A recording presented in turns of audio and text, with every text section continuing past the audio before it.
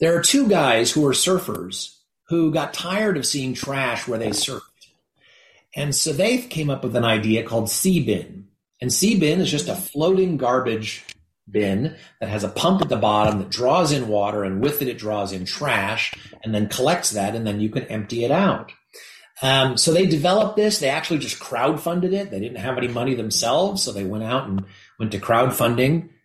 And now Seabin, they're all over the world, mostly in marinas, but now they're in the Great Lakes and a bunch of different places. They have collected 7 million pounds of trash doing that. Wow. So the world's largest ocean cleanup, which they will tell you on their page, has collected 4 million pounds. But these two surfers developed this technology that has done almost double that. Now, that is not to denigrate the work that is being done on the garbage patch and the ocean cleanup. They're doing very hard work, and in some ways what they're doing is harder. But it just shows you the power of small ideas.